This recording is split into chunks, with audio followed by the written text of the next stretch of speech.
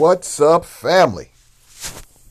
Today is November 9th. Damn, we flying through the month. I hope everybody had a great, and I mean great, weekend. I hope everybody enjoyed themselves. I hope everybody's looking forward to the week, going out there and being prosperous, or better yet, productive. Let's shoot for productive today. I think if we shoot for productive, prosperity will follow.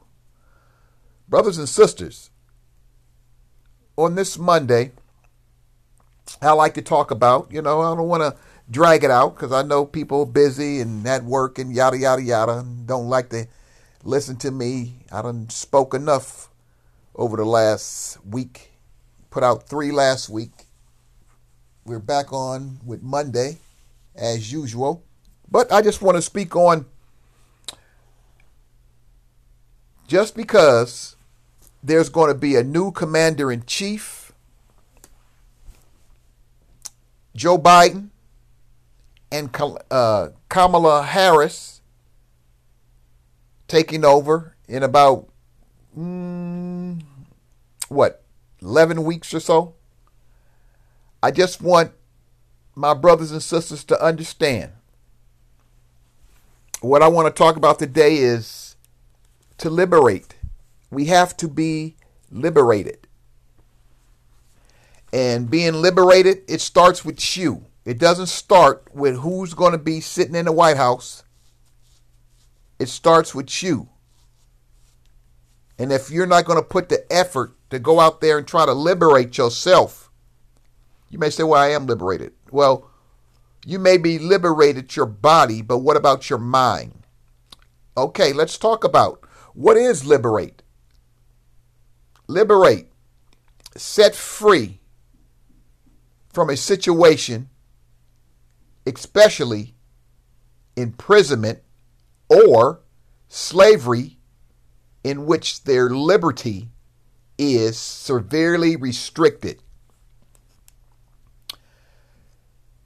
Set free from a situation, especially imprisonment or slavery, in which their liberty is severely restricted.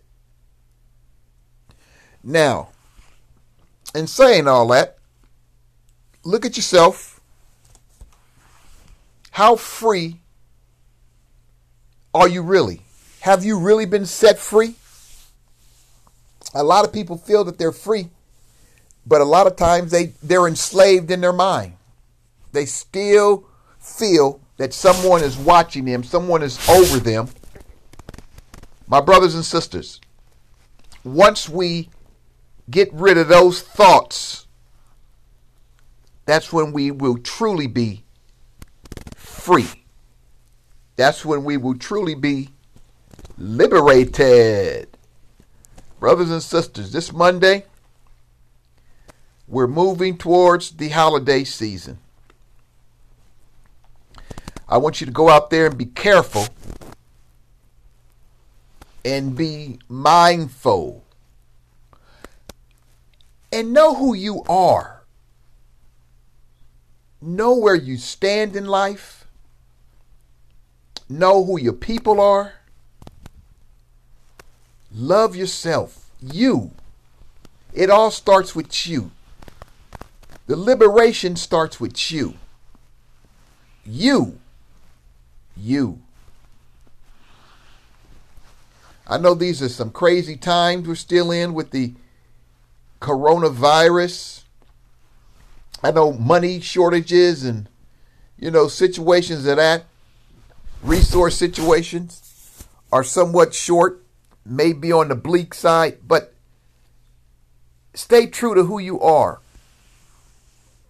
We as black people have always been a people of resiliency. And we will continue on. We're never going to let other people stop us. See, that's the problem. People want to stop. Basically, they want to stop our liberation. They've always wanted to stop that. That's why they want to keep you enslaved. If they can't enslave you, physically. They want to enslave your mind. That's why you, as my brothers and sisters, must be able to look and step forward and say, no, this is not going to happen. Not again. Because black people were always free people. Don't let them, and that's the thing. Don't let your children think that black people were nothing but slaves. Black people were free. We have always been liberated until those times. The late 14th century. It's when it pretty much all started. But brothers and sisters, always know you are a strong people. I want to talk about our colors of liberation. Our colors of liberations start with the Marcus Garvey. The red, black, and green. Oh man, you got to love those colors. Those are our colors. Those are our flag. Or better yet, that's our flag. The red, black, and green. This is for those of you who don't know what it means, never bother to look up what it means, or just don't care. I'm going to give it to you anyway. What do the colors mean? Well, red. Red is for the blood and the struggle of our people. The blood and the struggle of the black man and woman. That's what red means. Black, for our people of color. That's for our people of color. Black. Green. Green is for the land, the symbol of hope, a liberated future. That's what it means. A liberated future. Which black heroes spoke. I'm say it again. Green for the land, the symbol of hope, a liberated future, which black heroes spoke. The red, black, and green, brothers and sisters. When you see that red, black, and green, always know there's truth and there's power behind that red, black, and green. That's why when you see Brother Chappelle, his logo at his shows with the colors of liberations, red, black, and green. I think we all should wear red, black, and green a little bit more. The symbol of hope for our people. Now, you may never think you're African because you've been blinded and you've been enslaved, especially your mind. But we are all Africans, even people who have no color.